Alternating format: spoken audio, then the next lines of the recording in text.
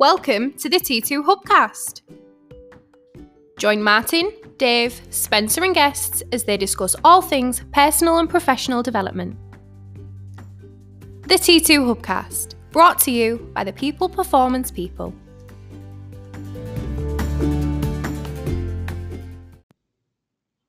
So welcome to another T2 Hubcast. It's me, Martin Johnson, and Dave Pendleton. Dave. Welcome, sir. Thank you very much.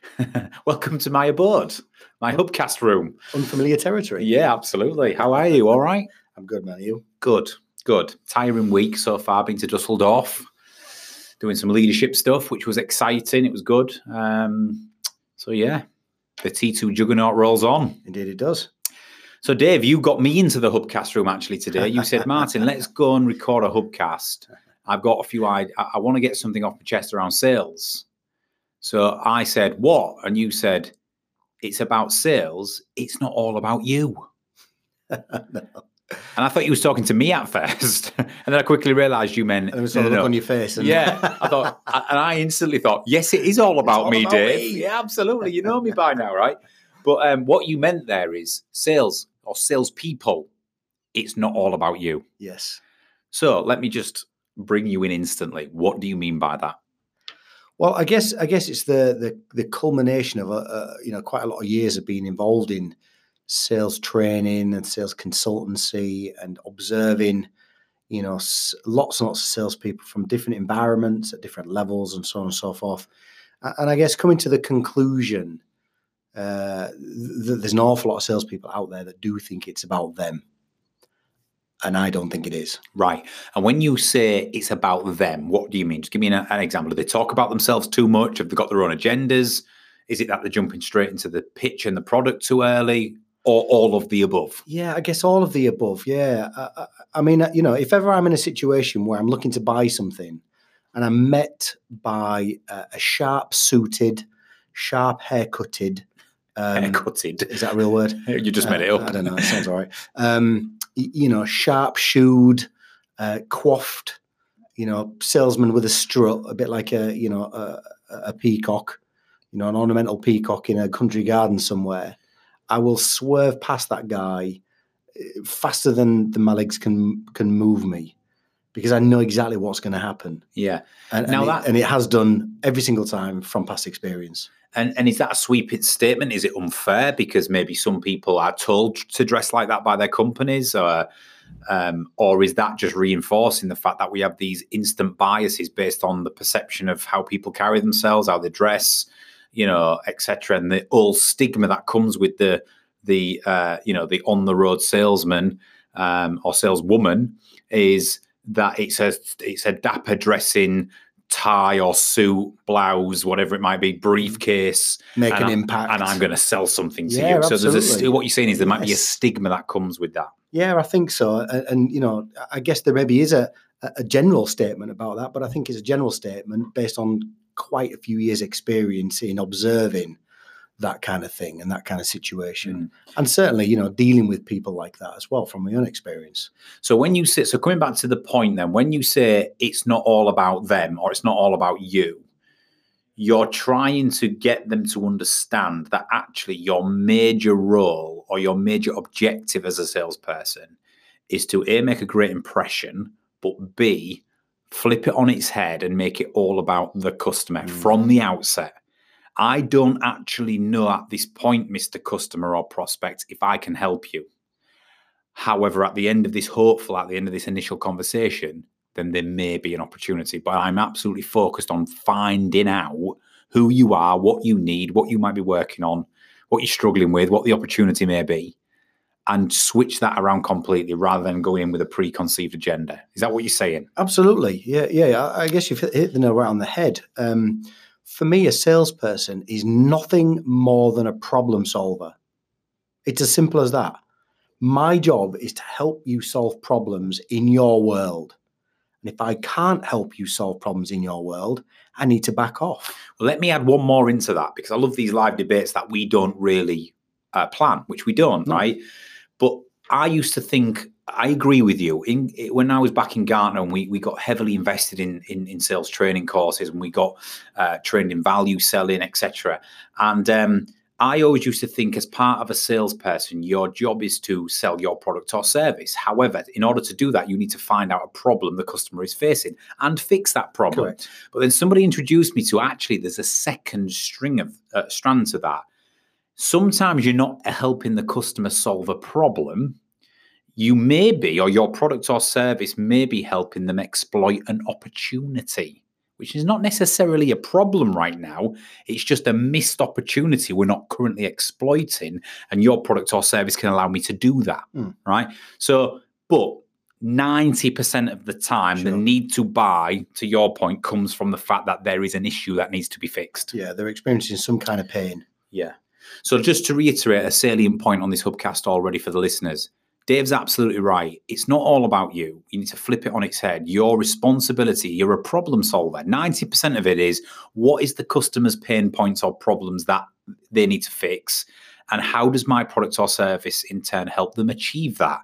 Or if there isn't a problem, does my product or service help them exploit an opportunity that they're not currently taking advantage of? Okay, so that makes sense so far. Yeah, so it's an interesting scenario for you, I guess, just to maybe reinforce that point. How many salespeople have you come across in your sales life that have a very well rehearsed and very well defined sales pitch? Well, do you remember? I said, do you remember back in the day, Dave? My day was a little further back than your day. It was exactly. That's why I'm saying it to you.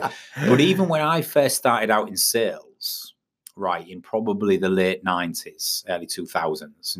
When I first started in sales, there was the first thing you was taught was the elevator pitch. Absolutely. And the elevator pitch concept for people listening who will know is if you can't describe what your company does and the value of your product or service in the elevator from the ground floor to the third floor, then you don't know your product well enough. Correct. So the elevator pitch was this opening spiel of, hi, my name's Martin, this is who I work for, and this is what we sell. And that was the first thing that was taught to you as a salesperson. You opened up your conversations over the telephone or in meetings with the elevator pitch. Absolutely. And that's what you're coming at, isn't it? Sure. If we do that today, it's going to put more people off than engage people, right? It probably did back then, Dave. It probably did. Yeah, it probably did. But did we know any better? I'm not sure if we did or we didn't. Maybe some people did, but most people didn't. You know, I mean, the very fact of once the salesperson is fortunate enough or skilled enough to be able to obtain a face-to-face meeting, it's always a handshake. Thanks for seeing me. I'm here today to talk to you about X. It's a perfectly normal opening statement for most salespeople, right? Yeah. Yeah. But just that very statement, I'm here to talk to you about X, proves unequivocally that I'm here to talk to you about what I sell. Yeah. Which is me thinking it's all about me. Now, let me not play devil's advocate, but let me put something into the mix. Assuming that there's been a pre-call or an exchange on email prior to the meeting, do you think some salespeople might think, well, we've already established that what we do and there's a need for it, therefore I can go straight into the pitch because we've already exchanged communication on email and you've accepted to see me, which means surely I'm here to pitch. I mean, I've got an answer to that because I think you might know 3% over email or on that initial call, but you still shouldn't fall into the pitch straight away. Even 90% of that initial meeting should be the mission of discovery, right? Mission of discovery being, let me get to the root of what's happening here. Let me find out who's involved. Let me find out who you currently use. Let me find out if you've actually thought of a solution already and what does that look like, right? Let me find out what the business outcomes you're trying to achieve as a result of this is, right? So what you're still saying is, even for people who say, well, I've already done that, Dave, on the pre-call, so I'm going in there to position my product or service, you're still saying, no, hold off. I think you're absolutely right, 100%, because, I mean, how much dialogue can you share on a couple of scattered phone calls or an email, a couple of emails that bounce backwards and forwards? And do you know what? Generally, the face-to-face meeting, if you're looking to obtain one, generally won't happen the very next day. What else has happened in that person's world since you last spoken that you maybe need to discover? The pain that they were feeling before may have gotten worse, or the pain that they were feeling before may have gone away. So, I mean, I call it the 80-20 rule. I think in those early exchanges, it's hugely important for the customer to be talking 80% of the time and you to only contribute as and when necessary to a maximum percentage of about 20%. That's interesting, like that. So as a gauge in meetings, in sales meetings, if you find yourself talking 80% of the time and the customer's only talking 20, then you're making it more about you. Absolutely. Yeah, that makes sense. And flipped on its head, if the customer is speaking 80% of the time, roughly speaking, you're finding out all sorts of information, stuff that you may not have discovered on the earlier calls or the email exchanges. It's a great way to discover everything that they're willing to tell you about their world, their customer base, and start to explore those pain points, which I guess is another salient point that I want to cover.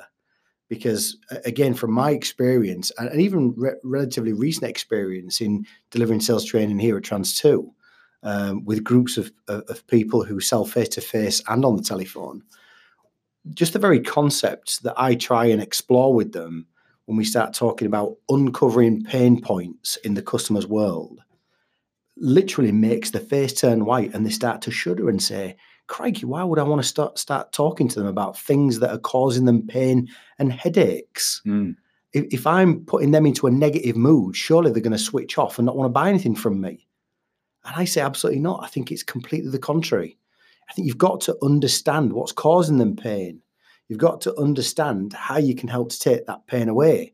And if you can't help to take that pain away right now, then you've got to shake hands, thank them for the time, and they will appreciate that much more than being led down some spurious garden path in an effort to try and sell them something rather than maintain a healthy and respectful working relationship that you can revisit later. And if you're a salesperson listening to this, Dave's right. If there is nothing that's causing them pain right now, because you do get those meetings, remember what we said earlier on the Hubcast. Before you give up and say, right, well, I'll stay in touch and I'll come back to you when you're in trouble, right? It's not the classic way you want to live in. Can you help through your product or service potentially help this customer exploit an opportunity that they're not currently thinking of? Maybe, yeah. And that is not going straight back into a sales pitch. That's about then changing your line of questioning to say, okay, Mr. Prospect or Mrs. Prospect, this clearly isn't a pain point for you right now, or there's no true pain point you're experiencing. But what we often find with our customers is they can X, Y, or Z through using our products or services and just start asking questions, open up the dialogue around maybe, exploiting an opportunity rather than fixing a pain point if it's not there. But here's another one I want to say on this, Dave. When you get the extroverted, expressive customer, like let's say when a salesperson comes to see me, they literally at the start do the small talk, we introduce ourselves, and then I instantly go, right, let me just give you a little bit of background, where we are today, and I'll almost take that effort away from them. So I offer it up quite willingly, and I go on a little bit of a spiel, tell them about the company, what we're trying to achieve, what's our challenges, and then I hand it over to them. What about the introverted customer or prospect who you really as a salesperson have to drive? We've all been in those meetings, Dave, where you go, hi, Dave, how are you doing? Is everything okay? And you go, yep, thank you. Mm-hmm. And you think, oh, this is going to be a hard one. Mm-hmm. Now, the mistake people make, if you agree, is they get flustered by this. They go, oh, this is a professional sales discussion. Let me go into the pitch. Pitch. Whereas if you flip that back on its head, even if it's an introvert who clearly doesn't want to do the small talk and just have a business meeting, ask bloody questions. Because if you then ask questions, they've got to answer. And if you ask closed questions, they can answer with yes or no. If you ask open questions, they will get talking, right? But your 80-20 rule, what I'm saying there, still applies even if you have that tough, awkward meeting with an introvert who is not offering a lot up. Start asking open and probing questions. And so they're still talking 80% of the time. Would you agree? Because I think what throws people in is when you have a professionally focused, introverted customer and we're not getting the dialogue going, we go into the pitch. Absolutely. Yeah, we just go into overdrive in terms of selling what we're going to sell because I need to fill the space. I don't like these awkward silences, so I'm going to fill the space with something. And it usually comes out as a waffle or a drivel that makes no sense to anybody, really, particularly the introverted customer who's not saying much. Yeah. So you're absolutely right in terms of asking questions. I mean, again, one of the biggest mysteries to lots of salespeople I still come across is having some kind of pre-planned and basic questioning methodology. So you don't have to fill those empty spaces with blurb and drivel. You can actually ask thought out, planned questions. Yeah. And I guess if you want, there could be half a dozen pre-planned questions that are designed to get any customer talking about their business. Yeah. And you can have those in your head instead of a well-rehearsed pitch, you know? Yeah. So I always like the fact of simplifying the questions. And if you think about it, when we do hiring great talent content, Dave, we talk about the 3 types of questions you can ask in an interview, which is behavioral based questions, conceptual based questions, and anxiety questions. Well, I always use the same principle in a slightly different way for sales. There's 3 types of questions you can ask in a sales meeting: an open question, a probing question, or a closed question. So, for example, a closed question is when you're going to get a yes or no answer or a one-word answer. So if I lead off in a sales meeting, for example, and I say to you, the customer, so then, Dave, this year, are you focused on reducing costs? You can go, no, right? You can simply, that's a closed question. I'm asking you a direct question. You can answer yes or no, right? But if I rewind that, let me ask the same type of question, but as an open question. So then, Dave, tell me, what are you working on this year? That's an open question because you now have to tell me the answer. Absolutely. Well, actually, Martin, we're focused on revenue generation. We want to double the size of the organization in the next 12 months. It's aggressive, but we think we can do it. And then a probing question follows an open question. So you respond with that answer to my open question. I go, really? So how do you think you can do it, Dave? What's on the agenda? What's part of the strategy? What things are you going to do to achieve doubling the business this year? That's a probing question. All of a sudden, you're now hitting me with all the juicy information that I can gather to start uncovering how I can help you exploit an opportunity or fix a problem. Does that make sense? So salespeople sometimes use too many closed questions and then wonder why they're not making traction with the conversation. Well, equally so, and I agree with everything you've said, absolutely. But equally so, it's very tempting once you get the customer talking to keep them talking. So question after question after question after question then starts to feel like an interrogation. Yeah. So there's a danger there. Yeah. So if you ask an open question and then you probe and you get an answer, and you probe again and you get an answer, and you probe again and you get an answer, there's a danger that you can be overdoing it and not picking up on what the customer's saying quick enough. Yeah. We always have a bit of a rule, a general rule, Dave, where I think you can ask an open question and get away with maybe 1 or 2 probing and then move on. Yeah, absolutely. But I think you've got to move on in a different direction rather than just going back and forth, back and forth. So I guess this is one of the things that challenges most salespeople I come across, I guess most frequently. And they're all familiar with asking questions, of course they are, but it's usually open and closed. It doesn't go very far, and so on and so forth. So you're right in what you say in terms of ask a couple of open questions and maybe ask some kind of probing question, start to uncover something new. And then just throw a different type of question in there. So it sounds great. It sounds like you've got a fantastic plan for the next 12 months, Martin. What are your challenges? Yes. So you've established through opening and probing questions, you've established the customer's trying to double the business over the next 12 months. They've got a plan of action in place. They're going to focus on X, Y, and Z. And you've uncovered that through your open and probing questions. But then you shift direction to go, okay, I get that now. I've written it down in my book. So what are the challenges that will prevent you from achieving that, Dave? Correct. We're still progressing the conversation, but it's a second open question, but we've shifted the focus to challenges, not what you focused on, right? You will then start telling me what your challenges are, and I can probe around the challenges. Correct. So have you thought about how you're going to overcome them? Are you currently using any other providers? Do you have the expertise in-house, right? I can probe around the challenges. So all of a sudden, in 20 minutes of this meeting, I've got what you're trying to achieve and I've probed around it. I've now got your anticipated challenges and I've probed around them.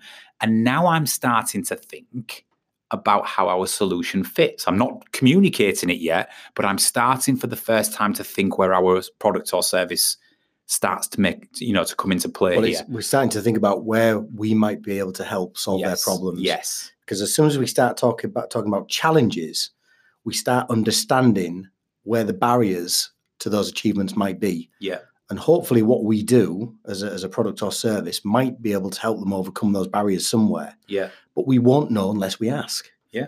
Because it's great knowing about what they're trying to achieve over the next 12 to 24 months. It's great knowing what sort of budgets they've got and so on and so forth. We've got no clue where the challenges are. We've got no clue whether we're going to be able to help or not. And then after the challenges, it might naturally, organically go into this area. But you can ask a third open question after you've probed a bit, saying, who else is involved in this? Are you working with the finance director and the finance team on this? Have you got a steering committee? Is there a task group?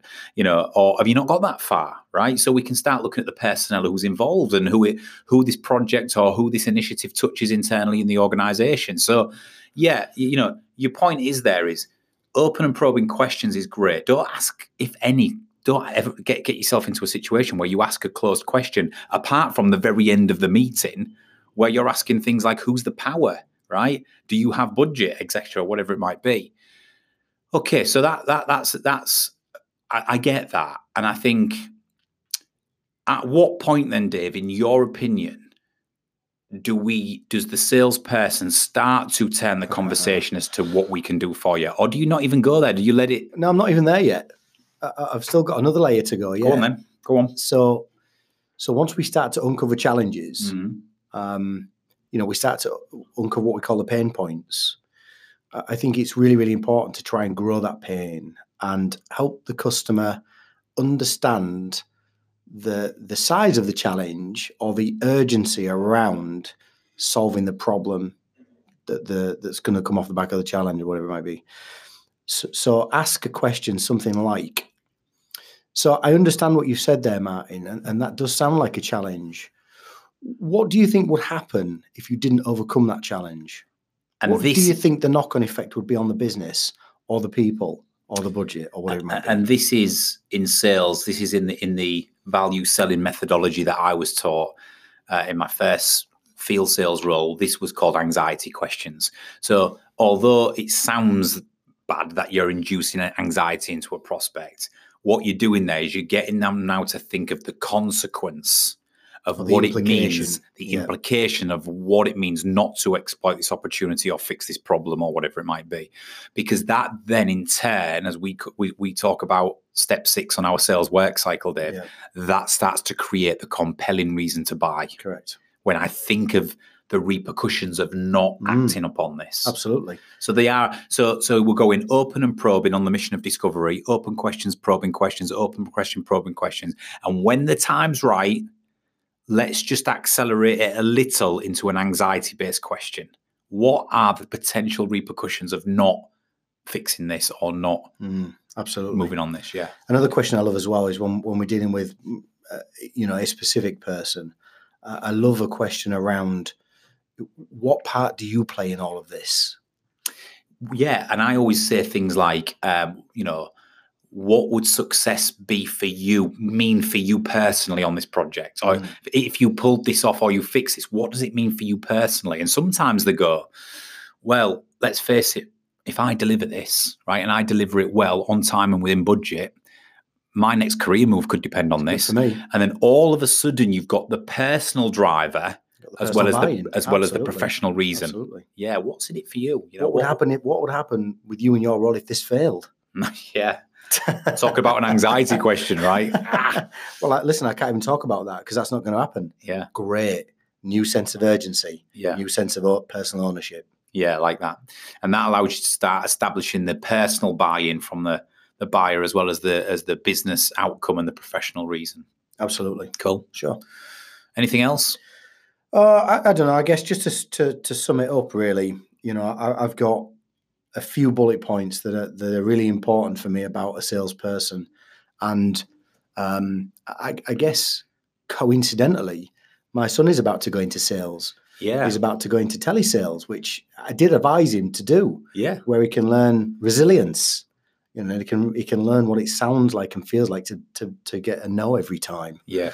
And hopefully I'm going to pass some of this knowledge on to him, which is going to help him, you know, I guess, grow in his sales career. Well, there's no pressure on you, Dave, but if your son starts a career in telesales and his father is a sales guru stroke trainer and he doesn't excel, then the pressure's on both of you on this one, right? Yeah, if he doesn't succeed, he's moving out. Like ASAP. Yeah, absolutely. So a few of my last bullet points, really, and I guess these are the contrary to, I guess, what we normally observe in salespeople, is that for me, a salesperson needs to be really very, very unassuming. We shouldn't ever walk into a meeting or engage with a potential prospect and think we know anything about them. Yeah, I don't believe in that stuff. There's a difference between preparing and having a few and showing you've prepared or you've taken an interest, and then assumption. I think there's a difference between the two. Absolutely. There's nothing wrong in showing a little bit that you've, a bit of prep. You've looked up on LinkedIn, you've read the company website, you know where they operate, and all that kind of stuff. But don't over-assume anything. Absolutely. Yeah. Unassuming for me. And I think discreet is another one. You know, low profile, really. I think a salesperson needs to be the least important person in the room. The customer is the most important person in the room right now. So discreet, genuine is another thing. Yeah. Genuinely interested in the customer, their world, and their problems. Yeah. Genuinely interested. Transparent, I think, is another thing that we don't often see in salespeople. Well, listen, I'm going to mention no names, but there was a sales meeting this week, right? Somebody came to see me. I knew he was going to say that. They're in a sales meeting with me, and after 30 minutes of dialogue and me trying to work out bloody costs and what this thing meant, etc., it was confusing. Yeah. I asked a question back to the salesperson, who then decided after 30 minutes to respond with, well, listen, Martin, I'm going to be completely honest with you now. Ouch. And I thought, so what have you been with me up until this point? Correct. And then they hit me with two further costs that had not been discussed so far in the process, which made me believe that if I'd not have asked, would have told you, that would have been dropped on last minute. So that's a classic mistake, right? No transparency around things up front, and it only led me to retract from that particular, salesperson. So just let me add to that as well. This particular person, if it's who I think it was, had a sharp haircut, sharp suit shoes, and a sharp mouth. And talked about their product and service for the entire 30 minutes. Walked into the office and made us look at him, and it was all about him, right? Yeah, absolutely. Absolutely. So focused on the prospect, 100%, inquisitive about them and their world. Something we talk about all the time in all different scenarios to do with any kind of communication where we're dealing with people is absolutely seek to understand rather than demand to be understood. Ask to reply. Yeah, absolutely. And that's a classic Stephen Covey saying, isn't it? Seek to understand 100%. Before you demand to be understood. Yeah, 100%. Yeah. You've got to ask those questions and understand the answers rather than just prepare an answer that you think is about to come. 80-20 rule, as I've mentioned. And just if you always go into a sales meeting, remembering that it's absolutely about the customer and not about me, I think people will just have a different approach and it will almost ooze out of them. Their interest in the client, the customer, the prospect, whatever you want to call it. Yeah, awesome. Love that, Dave. With a minute left, I think we've just come in on time. Salespeople listening to this, sales managers listening to this, just think about it. Just reflect. We all get a lot of training on our products and services when we join companies. Or I say a lot, some more than others, but we all get trained on how to sell the product. Some organizations are doing a lot more on the methodology of uncovering pain points than others. But just have that general feeling, that general aura about you that it's all about the customer. We need to go on that mission of discovery. We need to ask very few, if any, closed questions. Ask open questions and then proceed to probe 1 or 2 times so you can clarify understanding, so you can dig a bit deeper. Once you've asked a few open and probing questions, move on to a different type of question. What are the challenges around achieving this? Open and probing questions. And then towards the end, the anxiety question, what would be the repercussions or the effect, the impact of not solving this? Absolutely. Right. And some of Dave's tips at the end. So Dave, I think that's been useful. I'm sure people get some value from that and just reflect. We will be back as always with more sales content on the hub. And other than that, Dave, I really enjoyed that, mate. And I think it's actionable. And I'm guessing we'll be back shortly with another T2 Hubcast. Absolutely, we will. Dave Pendleton, thank you very much. Thanks so much.